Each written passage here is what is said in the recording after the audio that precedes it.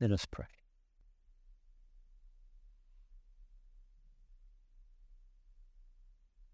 Lord, we are very aware of who you are, that you are a good God, that you are not absent, you're not far away, you're not shut up in heaven and have no contact or desire to have any contact with us. You sent your Son Jesus to come and be with us, and you involve yourself in our lives every day. You're a good God. You're a just and righteous God. And because of who you are, because of what you do, we know that we can come to you and bring to you the things that trouble us, worry us, scare us. And so as we stand and maybe even as we sit, we bring our needs to you, the stuff that's going on in our lives. We ask, Lord Jesus, that you would reach into our situations, and that we may know that no matter what's happening, no matter what the storms are that rage around us, you are with us and we are with you. Give us the strength and the courage that we need. Help us and remind us, show us that you love us and care for us, we pray. We also bring before you those whom we love, those whose burdens we carry almost like our own. We pray for them, that you, wherever they are, some are near to us, some are very far away. Lord, we pray that you would reach into their lives, wherever they are, and reveal yourself to them, that they may know too, just as we know this morning, but that they may know that you love them and care for them and are with them, and you help them and bless them and heal them and strengthen them and protect them and give to them that which they need. And Lord, give us faith eyes that we can catch a glimpse maybe of what you're doing in their lives, even though they're far away. Would you bless them? We pray for those who have been bereaved, and we pray for Frida and her family after John's passing. May they know your comfort and your strength in this time of sorrow. We pray for Miranda and her family as they deal with Greg's illness, and Lord, even in a coma, we pray that he would know that you are with him and that you hold him in your arms. And that they would know that they can trust you. Then, Lord, we pray for ourselves. You know the stuff that we carry, that we worried about. You know what lies on the horizon for us, the things that lie ahead of us tomorrow maybe, or this week, this year. Remind us, Lord, that you are already ahead of us preparing the way. And that when we mess up, Lord, you are the one who comes behind and helps to resolve and restore. We also pray for Malcolm and Lauren, or Malcolm and Wendy and Lauren, their daughter, so far away, going through a deep, deep, dark time. May they know your presence. And then, Lord, we pray for our nation. When we look at our world and our country, we see so many things that are wrong. And Lord, we can pass judgment and make comment all the time. And we might get it right some of the time, but Lord, we trust you for our nation, because we know that you are a good, righteous, and just God. And so we pray that you would give courage to those who speak truth, those who stand up against that which is evil and wrong, that you would protect them, that you would make their words and their actions bear fruit, good fruit, so that wrong may be turned towards right. And then, Lord, we simply hand over the corrupt and the evil to you. Lord, you are a good, righteous, and just God, and so we pray that you would deal with them justly. You deal with them, Lord. Deal with the evil and the corruption and the sin. But Lord, just as you deal with it out there, would you deal with us, that which is inside of us that is not of you? May we know that we are called to live differently. So be with us in this week, we pray. We commit these prayers, some which we've cried out in our hearts, some which we said aloud. We could pray them all in that name that is above all names, the name of Jesus Christ. And together God's people said, Amen. So, second service is a family service. So, the sermon for today is kind of designed around that. But I figured, sorry, Conway, I'm not going to do a children's talk at this service. Sorry, Ona. Ona will get at the second service. But I'm going to incorporate some of what I wanted to do with the children into this service. So we're kind of thinking about, as I said, the building blocks of what our faith looks like, how we're supposed to live. And last week, in the second week of our series, we looked at the things that enable us to follow Christ as Jesus says, come and follow me. Come and follow me, Jesus says. But let me start off this morning and ask the question, how much time do you spend every day on the way you look? Now, I'm going to look at the light so that I don't look at anybody in particular. I can see that some of you spend a bit more time than others. Okay, now I can look at you again. Some of you spend a lot more time than others, and I'm looking at Wayne, and that hair Wayne this morning is pretty cool, bro.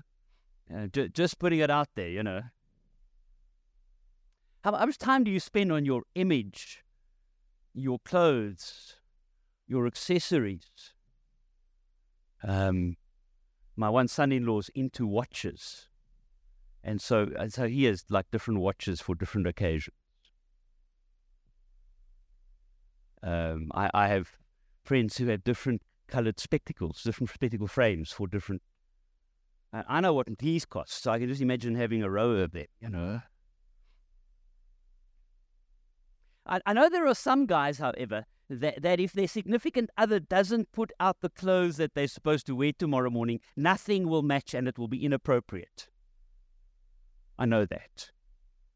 I know that some of you men are dressed this morning really nicely because somebody helped you. So the reality is that most of us think a little bit about what we're going to wear, a little bit about what we're going to wear. We kind of think about what we're going to put on before we go out, even if it's just a few seconds standing in front of, the cupboard. It's that one and this one, and there we go. For some, it's a much longer process. A couple of years ago at the Willows congregation, there was a little boy on Sunday morning who was told by his mom, listen, you can't go to church wearing your Spider-Man suit. And he kind of demanded her, why? And she said to him, well, we go to church to be with Jesus because we love him, and a Spider-Man suit kind of is, isn't that appropriate? He's quiet for a moment, and he looks at his mother, and he says to his mom, okay, then you'd better make me a Jesus suit. That makes sense? Then you better make me a Jesus suit. Now, today's readings will remind us about the stuff we need to pull on, the neat stuff we need to put on, our attitudes, our commitments, our decisions, our actions, our relationships. See, the reality is that particularly Paul, it reminds us in a number of the letters that he writes to churches that we need to be intentional about what we do.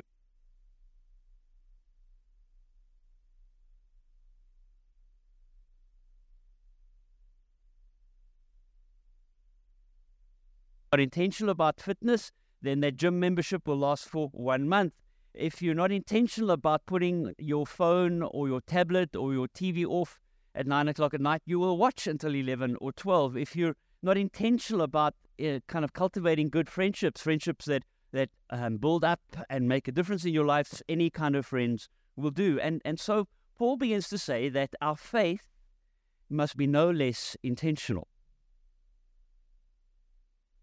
Let me ask parents, and maybe some of you have children that are kind of adults, but how many of you parents wish that and you please don't like put up your hand because it's going to be embarrassing. But how many of you wish your children would just study more? Yeah, Wayne. How many wish your children would just study more? How many of you wish that they would spend less time on their sport or social media or at their friends or watching TV or TikTok or YouTube or playing Xbox? The reality is that it's true for our faith too. Unless we're intentional about doing some stuff more and doing other stuff less, anything will go. Unless we're intentional about our spiritual practices, they will be at best things that we do on an ad hoc occasional basis. Or, of course, when we're in trouble.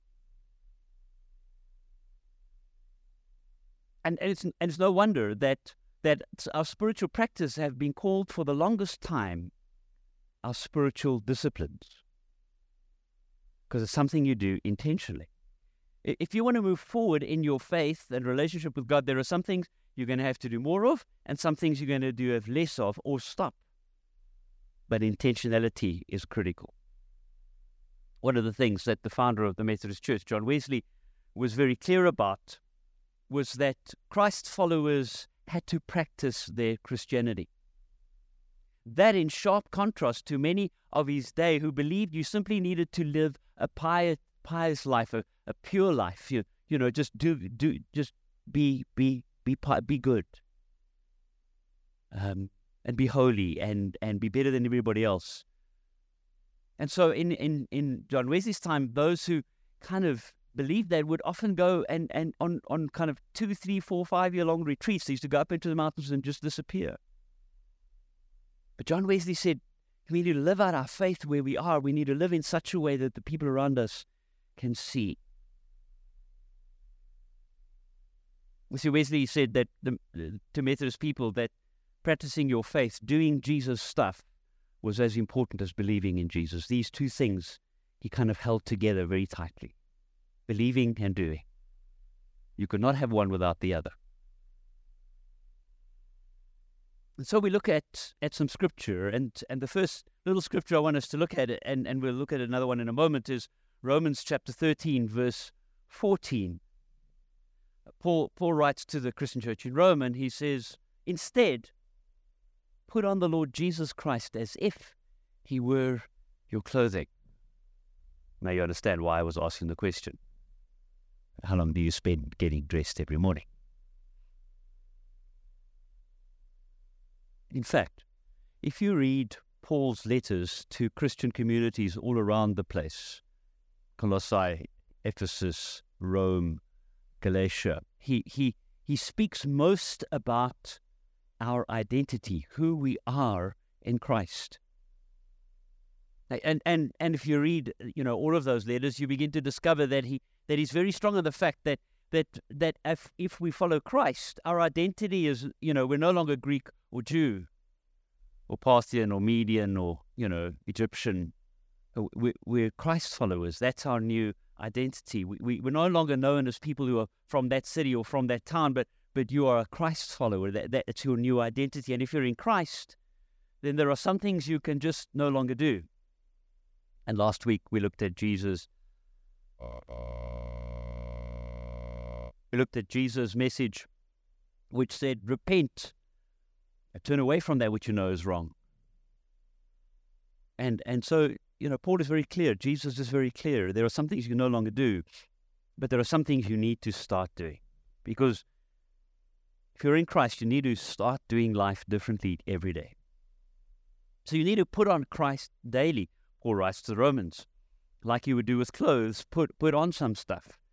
And you also need to take some stuff off. Now, I'm not going to be taking stuff off this morning because this is not that kind of church.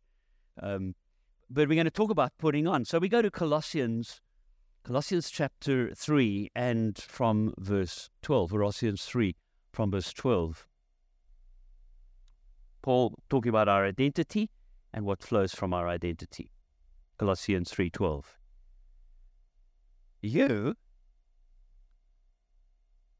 are God's chosen people. You are holy, dearly loved. So put on tender mercy and kindness as if they were your clothes. Don't be proud. Don't be proud. Be gentle and patient. Put up with one another, forgiving one another. If you're holding anything against someone else, forgive just as the Lord forgave you. And over all these good things, put on love. Love holds them all together perfectly, as if they were one. So Paul's talking about identity, and first of all he says, you are God's chosen people.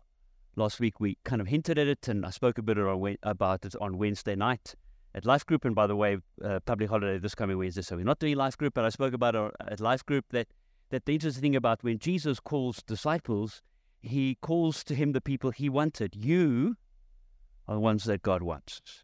You are the chosen people. You are his choice. He's chosen you. And you, and you, and you. You are God's chosen people. But more than that, you're also dearly loved. Loved so much that Jesus' Son was prepared to die on the cross for you, to pay the price for your sins and for mine. That's who you are. That's your identity. You are God's chosen people, and you are loved. But he goes further. He says, you're also holy. Now, we kind of have an idea about holiness kind of being the kind of Mother Teresa, very quiet and pious and living the God life in an incredible way, often away in Christian communities, away from the public eye, maybe up in a mountain somewhere, because if you have to deal with people all the time, you can't be holy because people are just weird. But the understanding about holiness in Scripture is way more than that. The understanding about holiness in Scripture is that if you are holy, you are set apart for God's work. And that's what holiness means. That's why, Peter, writing to Timothy in the letter of Peter, kind of talks about the fact that you are a holy people. Why? You're set apart for God's work. So not only are you chosen, not only are you loved, but you're also holy. You're set apart for living a very particular kind of life in a very particular way. For example, in the temple there was a bowl, a gold bowl that was used for one purpose only. It was to collect the blood of sacrifice animals in the temple. It was a holy bowl. It wasn't a colander, for haikies. It was a holy bowl because it was set apart for God's work, just one thing, one job.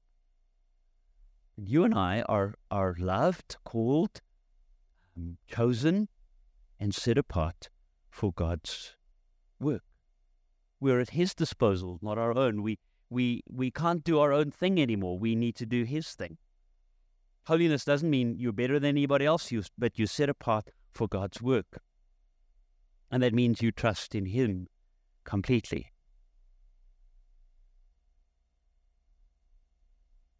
You're holy, set apart. And then Paul speaks about the fact that if you're set apart and you're holy and you're chosen, you're loved, the way you need to love, you need to put on mercy and kindness. And then once you put on mercy and kindness and goodness and gentleness, you put on love over everything, because love is the thing that holds everything together. Verse 14, they put on love over everything. Your love for Jesus and your love for people. Now, how do you think we put on these things? How do you think we put on these things? I've been talking about the fact that we need to live an intentional Christian life.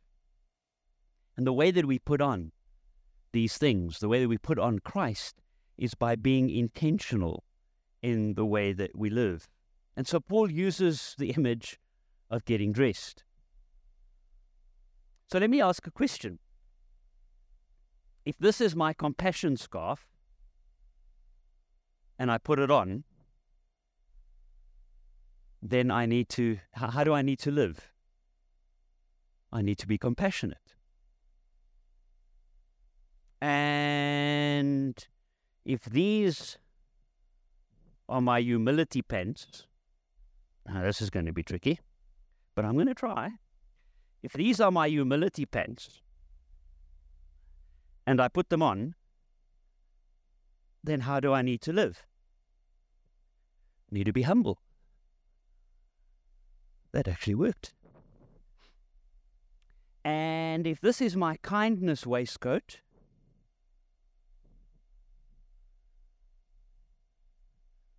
somewhere there's a hole at the back. Yeah, there we go. If this is my kindness waistcoat,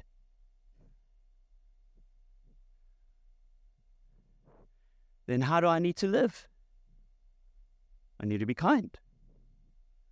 And if this is my patience hat, then how do I need to live? I need to be patient. And of course, right at the end, Paul says, over everything, put on love. So if this is my love overcoat, and now I'm warmer than you are, then how do I need to live? Showing love. And that's the point that Paul makes. Is that just as every morning when you kind of stand in front of the cupboard, or you pull out a drawer and you decide, which one am I going to wear? We need to make sure that we put on kindness, gentleness, patience, humility, love. There are sometimes, and in this season we get it, you know. I mean, it's been so cold the last few weeks that Oaks in Pretoria have also been wearing shoes. Just stay. I mean, we get it. There are some people who just don't dress appropriately. I mean, some of you may remember Arthur, who used to be kind of part of this congregation. In the middle of winter, with frost on the ground, Arthur would wear slip-slops and shorts. Because his thermostat was broken. And his mom said so. His mom said to us, from a baby, the temperature regulation wasn't great. But it's very difficult to say to kids, you know, put on something warm when Arthur's around, because we're wearing shorts and slops and the frost is on the ground. So sometimes you need to dress more appropriately. And Jesus calls us to live in such a way. Paul reminds us that we need to put on Christ, just like put on specific things to live in everyday life. So I guess the question I'm challenging you with, and I want to say to you, is how much time do you spend getting dressed every morning? Do you put on kindness, patience, humility, and love?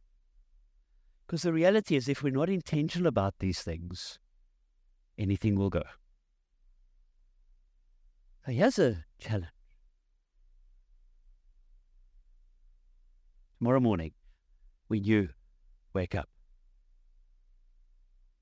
be intentional about thinking about how can I be more compassionate today?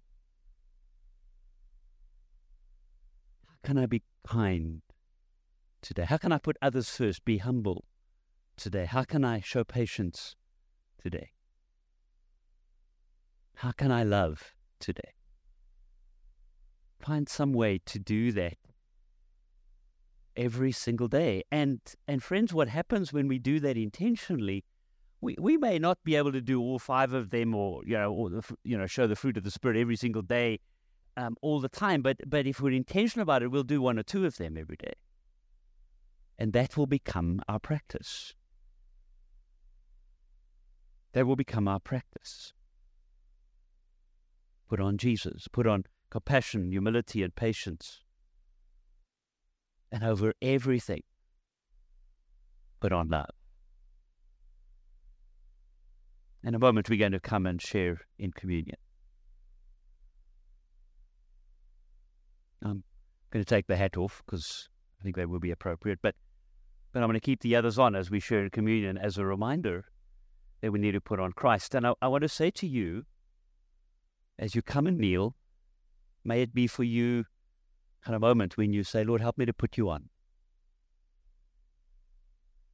Help me to put you on so that when I leave this building, I go to the shops or go to the family or go to friends, or even I'm just going home to my dog, help me just to be kinder, gentler, more compassionate, more patient, more loving.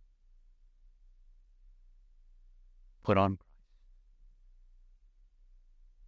Let us pray. Could I ask the team to join me up front, the worship team?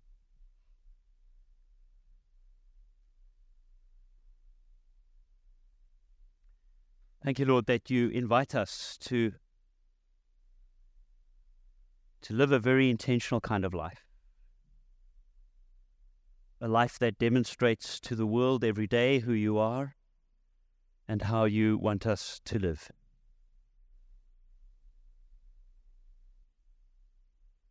Help us to put you on. And may people see you in the way that we're compassionate and loving and gentle and kind and humble. May they see you. And in that way, Lord, may we shine for you, not just today, but every single day. We ask this in Jesus' name. Amen.